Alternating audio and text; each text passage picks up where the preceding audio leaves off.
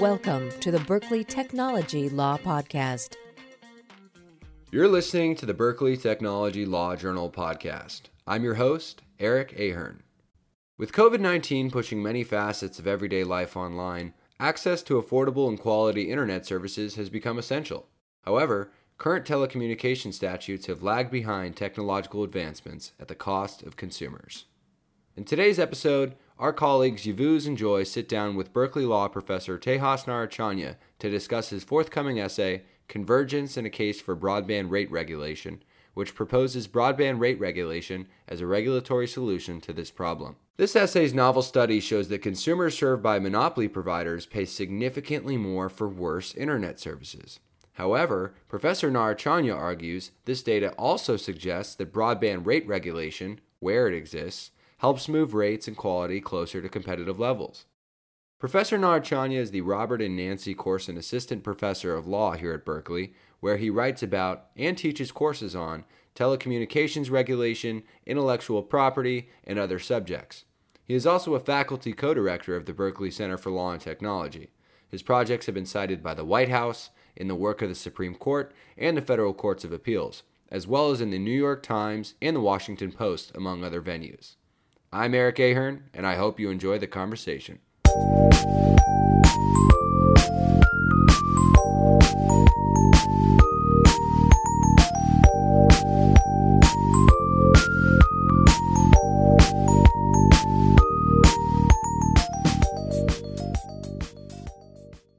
Hi, my name is Joy Lee. Hey, my name is Yavuz Uşaklıoğlu. Today, we have Professor Narechania to discuss about his forthcoming article, Convergence in a Case for Broadband Rate Regulation. Thank you so much for joining us. Could you please give our listeners a brief summary of what the article is about and your motivation for writing it? Yeah, I am happy to do so. But before I do, I just want to say thank you to both of you and to the Berkeley Technology Law Journal, not only for hosting me on the podcast, but for publishing the paper. So maybe I'll say a little bit about where the paper sits, and then I'll talk a little bit about what the paper is about. So Professor Stallman and I decided that one thing that we wanted to do was mark the 25th anniversary of the Telecommunications Act of 1996 with a symposium that sort of thought about all of the changes to the telecommunications industries since 1996 and the ways in which the law has worked and maybe the ways in which the laws have not worked. And this piece is my contribution to this symposium that we organized. And all of the pieces will be coming out in a special issue of the Berkeley Technology Law Journal, which I'm so grateful to the journal for doing that and putting it together. And I'm really so grateful to all of the authors who've contributed some really interesting and thoughtful pieces to that symposium. So this piece in particular looks at one aspect of the structure of our old telecommunications statutes. And it looks at the way these old statutes have different regimes for different industries. And those different industries tended to depend on the type of physical facility that was at issue. So we would have copper wires for telephone, we would have coaxial wires for cable, and we would have wireless spectrum for radio broadcasting and TV broadcasting. And so, there's this long tradition of having different physical facilities, and then a different type of media, and then a different type of regulatory regime on top of that. We would have different rules for telephone, then for television, then for radio. And whether it was television or radio would depend on the physical facility. One thing that has happened since 1996 is the growth, uptake, and a wide amount of innovation on the internet. And one thing that I think we all know and we live with today is that the internet doesn't care about the type of facility that you're on, and the internet doesn't really care what you're using your bits for. So you can access the internet wirelessly, you can access it over wire, you can access it by dial-up or by DSL or by fiber. So all of these different communication platforms are used to access the internet, and you use them to record podcasts, to watch videos, to send emails, to have FaceTime calls or Skype calls or voice over IP calls. And so that convergence onto the internet has, I think, upended a lot of the assumptions that are baked into the statutory regime. And this paper tries to pull out one particular set of problems that comes from that convergence, and then think about what some solutions might be to some of those problems. In the article, you discuss how current telecommunications policies, such as the Communications Act, conflate rules for applications with rules for transmission facilities. Why was this conflation appropriate in the past? Why is it important to have separate rules for applications and transmission facilities now? So let me start by talking about the difference between transmissions and applications, and then we can talk a little bit about how the statutory structure has evolved over time, or why it should evolve over time. Transmission in particular refers, what I mean by transmission is the transmission of the signals over some physical facility. And the application, I think, refers to what you're using those signals for, right? In telephone regulation, for example, the transmission of the signals depends on the existence of copper wires. And so we have a set of rules that relate specifically to the ways in which providers set out, lay fiber or lay copper wire, lay their actual physical networks, as opposed to rules that govern the telephone service, rules that require that service be, say, just and reasonable, or that rates be just and reasonable, or that the quality of the service be sufficient. That's the distinction between the bare transmission and the applications that run on top of it. Another example might be, the transmission of signals over cable wires and the actual video service, the set of channels that you get. You might have a set of rules that say this is how you have to transmit signals, this is the way you do it, these are the standards you have to use. But then whether or not you get Disney Channel or ESPN or CBS, that pertains to the particular video application that you're getting. So in the past, we would conflate rules for transmission and applications because one transmission facility, the telephone network, would always be coupled with the same application, namely telephone service. So telephone network, telephone service, cable network, cable service. And so, we can, whether or not it was appropriate for Congress to do this, or whether, Congress wasn't forward-looking enough is a sort of different question. But it is at least understandable. I mean, we can understand why Congress took an approach and said, okay, well, there's this new fangled thing, the telephone, and these companies are going out and they're building these wires, they're offering telephone service. We need to regulate it. And so we're going to regulate the wires and we're going to regulate the service. We're going to make sure that the wires are laid appropriately, that they're not dangerous, and that people aren't being charged too much and that the quality of the service is adequate everywhere you live. Now, as I said, we have a system where, transmission is internet transmission, and the applications are a bunch of different applications. So you might subscribe to a service that uses cable wires, but you're using it in order to make voice calls or make FaceTime calls. And so that tight connection between a specific sort of transmission facility and a specific sort of application doesn't exist anymore. And so I think we need to think more critically about what rules do we want for transmission, namely internet or broadband transmission, no matter whether or not that transmission occurs over a telephone wire or a cable wire or wirelessly. And what are the rules that we need to have for certain applications? Do we need certain rules for cable channels or for telephone service or for voice channels, no matter whether or not that is being offered by a telephone company or it's being offered by Apple or it's being offered by Microsoft via Skype?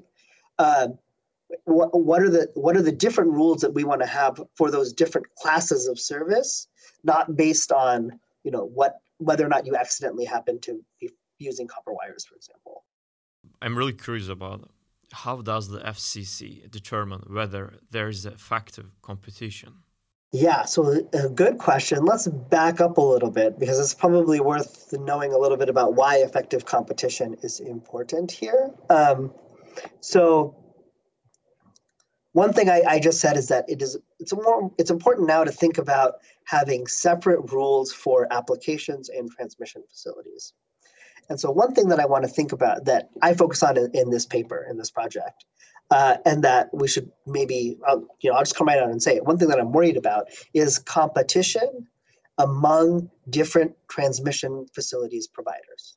So if you have access, and again, in particular on the internet, so if you have access to the internet via, say, Comcast or Charter or AT&T, one thing that I am interested in is whether or not there is effective competition in that market for transmission. That is, can you choose between Comcast and Charter and AT&T, or can you choose only one of them, you as a consumer? And if you can choose among lots of them, what does that mean? And if you can choose only one of them, what does that mean? And so the reason this is important, again, sort of going back to the old model of when applications and transmission facilities were conflated, really in the very beginning of these statutes, we conceived of these networks as natural monopolies. And so we thought each one of these services was a natural monopoly, that the physical facilities was a natural monopoly, and then as a consequence, the application that you would get on top of it would also be a monopoly service. That, it's a natural monopoly to lay telephone copper wire, and so we're going to regulate telephone service, the application, as a monopoly. Do rate regulation, service specification, all the things that you do when you're regulating a monopoly. Now that we've moved away from that model, we've moved away from that natural monopoly model, we're starting to recognize the fact that the internet is upending all of this. We're starting to recognize that there's actually, in fact, lots of competition for telephone service. You have lots of options, not just your local telephone provider, but also voice over IP, also Vonage or Skype or FaceTime or whatever. We're starting to deregulate some of those things. That is, at the application layer, there's a lot of competition, and so we can deregulate it. We might also deregulate things at the transmission layer if we thought there was a lot of competition. If there's not a lot of competition, then there might be value in thinking about ways to regulate providers at the transmission layer. What I do in the paper, getting back to your question about effective competition, is look to a related but distinct statutory scheme that's specific to cable TV. So Congress and the FCC were thinking about this problem in the context of cable TV. And the statute that Congress designs is a statute that gives the FCC and local entities the power to rate regulate where there is not effective competition. And so now your question is, okay, how do we know whether or not there's effective competition? How do we measure that? The statute sets out 4 tests, which if any of them is satisfied, allow the cable providers to get out of the rate regulatory scheme. So the first is what's called the low penetration test. The second is the competing provider test. That is, there's competition. The third is a municipal provider test. That is that your competition is from a municipal provider. And the one that I focus on in the paper is the local exchange carrier test. So a local exchange carrier is a phone company. And so basically what the local exchange carrier test does is it asks whether or not you, the cable company, are facing competition from a phone company. And how does that happen? Well, what happens is AT&T, the phone company, will upgrade its networks. Maybe they'll deploy fiber.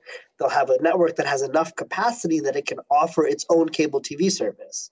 And if it does that, then you, the cable company, won't be regulated anymore because there's enough competition. Where there's not competition, we regulate the rates to make sure you're not charging customers monopoly prices. But if there is competition, then we don't regulate the rates anymore. What's interesting about this test is that it ends up being both over-inclusive and under-inclusive in odd ways. The thing that it does react to is a service like AT&T TV, right? What I just suggested.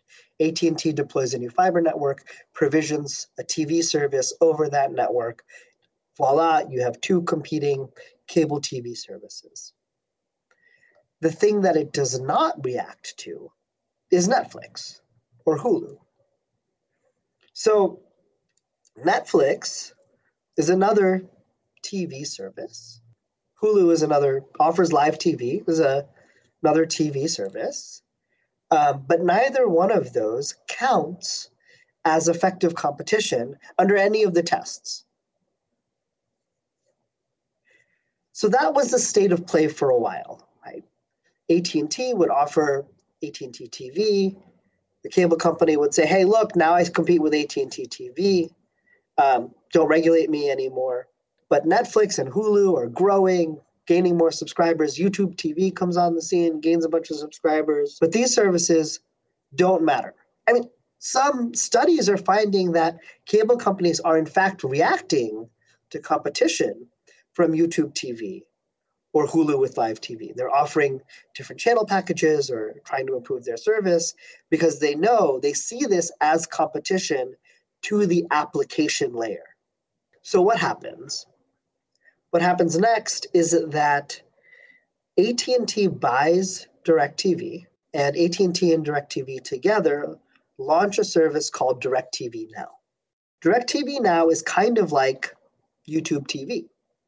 It's a streaming live TV service. It is not offered over a different physical facility, right? It's not offered over some improved AT&T cables. It's not offered over DirecTV satellite network. It's like any other streaming service. You have to use your existing internet connection to get it. So Charter, one of the cable companies, shows up and it says, hey, look, I now face competition from DirecTV Now. DirecTV Now is owned by AT&T. It's owned by the local phone company. So it falls under the local exchange carrier test. You should deregulate me. And that presents a really interesting and difficult question to the FCC. And the reason is this, right? If what we care about is competition at the application layer, then DirecTV Now competes with the cable package.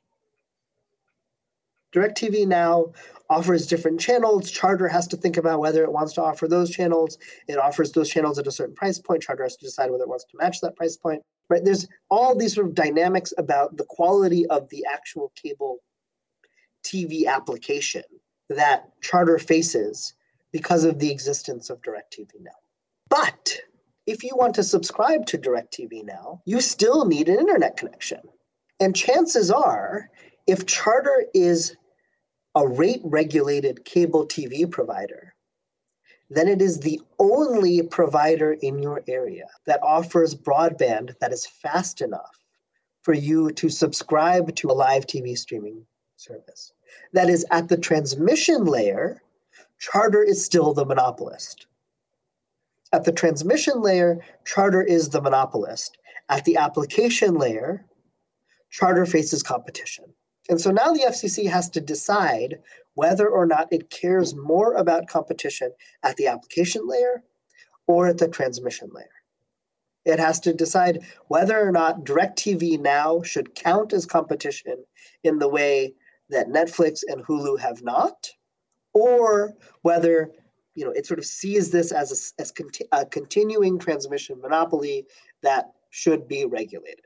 And what the FCC decides is, look, the thing that we care about is competition at the application layer. We are going to deregulate Charter's service. We're going to deregulate Charter's, in particular, we're going to deregulate Charter's cable TV service.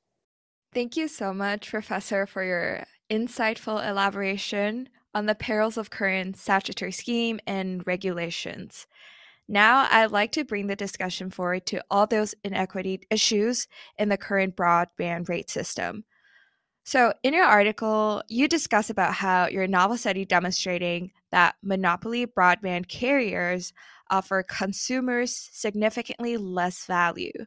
For example, you found that where AT&T was the only provider, a package offering service for $45 for the first 12 months and $55 per month thereafter, on average, had download speeds of about 15 Mbps, which is less than the FCC's 25 Mbps benchmark for broadband. However, where AT&T faced competition, the same package yielded average download speeds that are more than 3 times faster at 50 Mbps. What are the implications of these findings for the millions of Americans who lack access to a competitive market for broadband carriage? Yeah, it's a great question. And I think the bottom line, maybe I'll answer the question directly and then I'll back up a little bit. I think the bottom line answer to the question is the implications for the millions of Americans who lack access to a competitive market for broadband carriage is that they are paying more for worse service, right? That is, they are paying on average a higher price for lower speeds, or they're paying the same price for lower speeds, right? Which works out to, on average, on a sort of per megabit per second basis, a higher price. So let me back up and sort of tell you why I even got there. So the thing that I just said was that, well, the FCC decides to deregulate at the application layer based on its view that that application layer is competitive.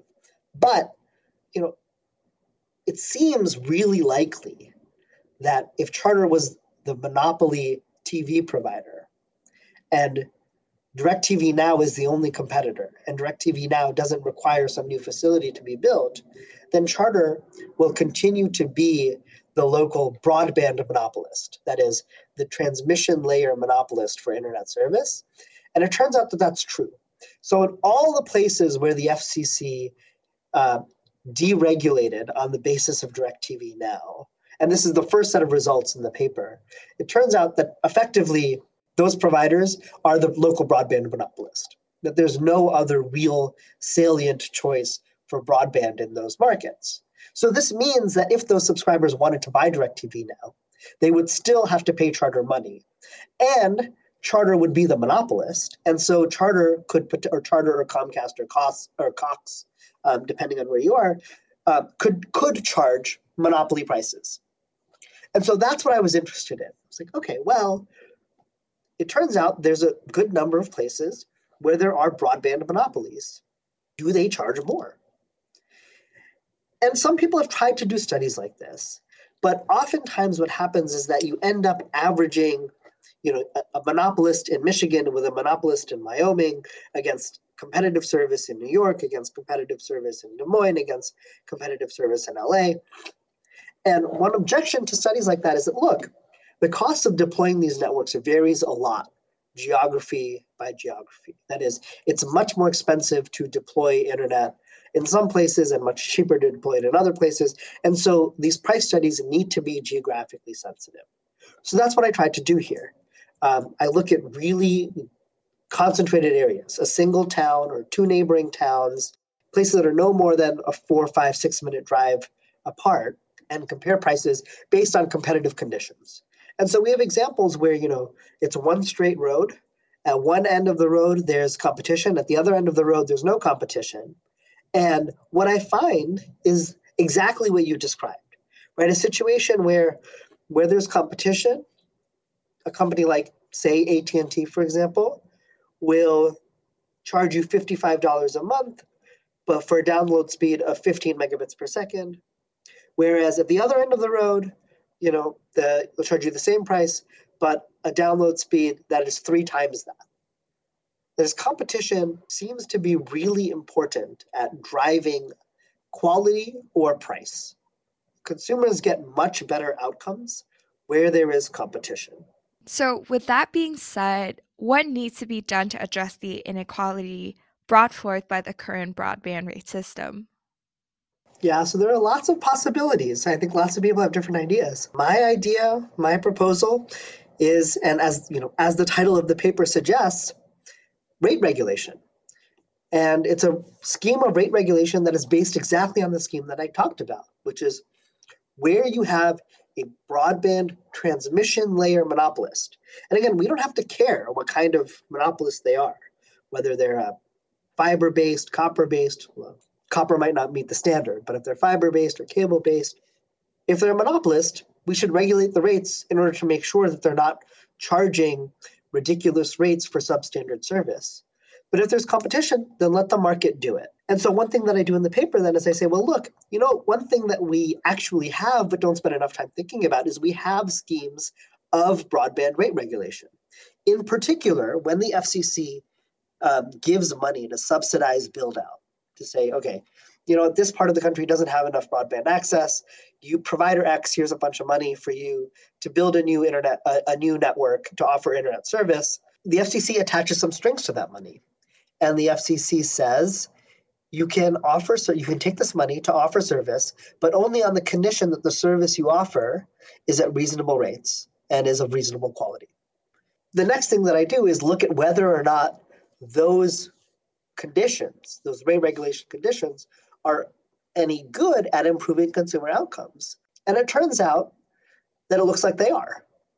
That a regulated monopolist offers consumer value that is greater than an unregulated monopolist. It's not quite as good as the consumer value that comes from competition, but it is still better. And so one thing that we might do in order to address the inequities is continue to try to induce more and more competition in these transmission layer markets. But so long as it is taking a very long time for us to induce that competition in these markets, we should regulate them in the meantime. And that's exactly what we did in the cable TV context, right? Remember that the plan there was, look, if there's competition, there's no authority to rate regulate. As soon as competition shows up, the authority to rate regulate is withdrawn. But in the meantime, so long as you're a monopolist, you're subject to these conditions of rate regulation. And I think we could promulgate a similar scheme here. We're really interested in hearing about how the prohibited practice of redlining ties into this issue. For our listeners who aren't familiar with redlining, would you be able to give us a quick overview and explain how it comes into play here? Sure. So redlining is here. So I can give you the sort of Wikipedia definition of redlining, which is it's a discriminatory practice in which services are withheld from potential customers who reside in neighborhoods classified as, quote unquote, hazardous to investment. Okay, so where does this hazardous to investment come from? There was an old agency created as part of the New Deal called the Homeowners Loan Corporation. And the Homeowners Loan Corporation, what they did is they rated certain areas, neighborhoods, as either, best, desirable, declining, or hazardous to invest in. And it turns out that those definitions were based on race and class. That the areas deemed hazardous were often deemed hazardous because the residents were Black or poor. And so there's this online investigative outlet called The Markup. And The Markup did a really interesting study where they did something similar, but on a much grander scale to what I did, and compared it to the historical maps of this agency put together of redlining. And what they found is that the places that were long ago deemed hazardous to invest in those neighborhoods, the service that consumers get is much worse. They get lower speeds for the same price, basically. That is, in hazardous neighborhoods, the neighborhoods that were redlined, where you can sort of see the long-term effects of that old redlining on the neighborhoods today. And I think that that's one way in which redlining continues to tie into this, which is that the decisions that these agencies made decades ago continues to cast a long shadow, even today, on the quality of internet that consumers and residents and citizens living in these zones get now. What are some unintended consequences or possible concerns that policymakers have with implementing rate setting? Yeah, so it's a great question, and rate setting, rate regulation is kind of a regulatory pariah. It's not, people don't think of it as something that we still should do a whole lot of, in particular because It's been criticized for being susceptible to regulatory capture because regulators suffer from information asymmetries when they're trying to set rates, that there's a potential for regulatory arbitrage, and that it can have adverse incentive effects on competitors trying to enter the market. And so I think all of those are valid concerns, but I think all of them can be overcome by the sort of limited scheme of rate regulation that I have in mind here. So, the questions about information asymmetry, for example, that the regulator doesn't have enough information to set appropriate rates, are sort of solved here because rates aren't being set by looking at Comcast's books and trying to figure out, okay, how much do you spend on broadband internet, and we're going to give you a 7% profit, and as a consequence, we're just going to add everything up and say that plus 7% is how much you get to charge. We're just going to look at the market, right? We have some markets that are monopolies, some markets that are competitive. We can use those competitive markets as offering benchmarks for rates. And that's public open information. And that I think helps to resolve some of the concerns about information asymmetry. On incentive effects, I think one of the things, I'm going to skip the stuff about regulatory arbitrage, but it's in the paper for anybody who wants to go check it out and read it. I'll talk very quickly about incentive effects, which is, the big objection to rate regulation is that it will deter investment. That once you say you're going to regulate rates, no one is going to come into the market. And I don't think that that's necessarily true. Right? I think if we're going to make that argument, it's useful to be a little bit more precise. And so I think it's useful to consider 3 types of investments that competitors might make. First, investments into competitive markets. Second, investments by would-be competitors into a monopoly market. And third, investments by would-be monopolists into an unserved market. For the first 2, competitive markets or markets that would be competitive by new investment, this rate regulatory scheme should not matter at all, because once a market becomes competitive, it doesn't apply. There's no rate regulation. So it will only apply to those providers who are thinking about entering an unserved market, but would become the monopolist and then be subject to rate regulation. And one thing that we've found is that the FCC has already been quite successful at saying, okay, we're going to give you a bunch of money to enter this market and be the monopolist. This market is unserved. Here's a bag of money to build a network in this unserved market. But because you're taking this money, you have to be subject to our reasonable rates, reasonable service conditions. And so the FCC, that has proved successful. People are willing to take that money subject to those conditions to offer service in those zones.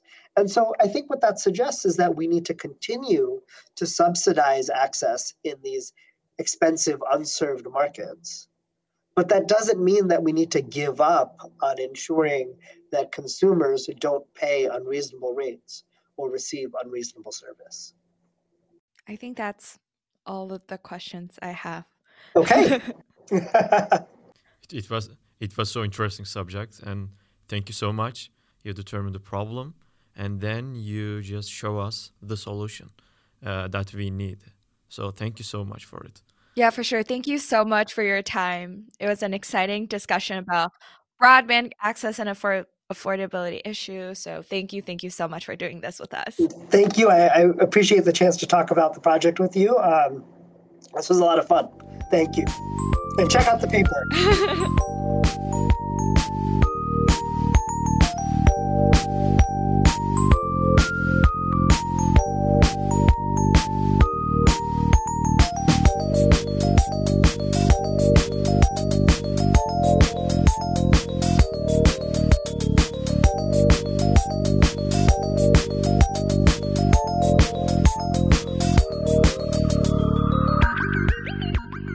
Thank you for listening. The BTLJ Podcast is brought to you by podcast editor Isabel Jones and me, Eric Ahern. Our executive producers are BTLJ senior online content editors Catherine Wang and Al Maleka. BTLJ's editors-in-chief are Jessica Lee and Dylan Houle. If you enjoyed our podcast, please support us by subscribing and rating us on Apple Podcasts, Spotify, or wherever you listen to your podcasts. If you have any questions, comments, or suggestions, write us at btljpodcast@gmail.com.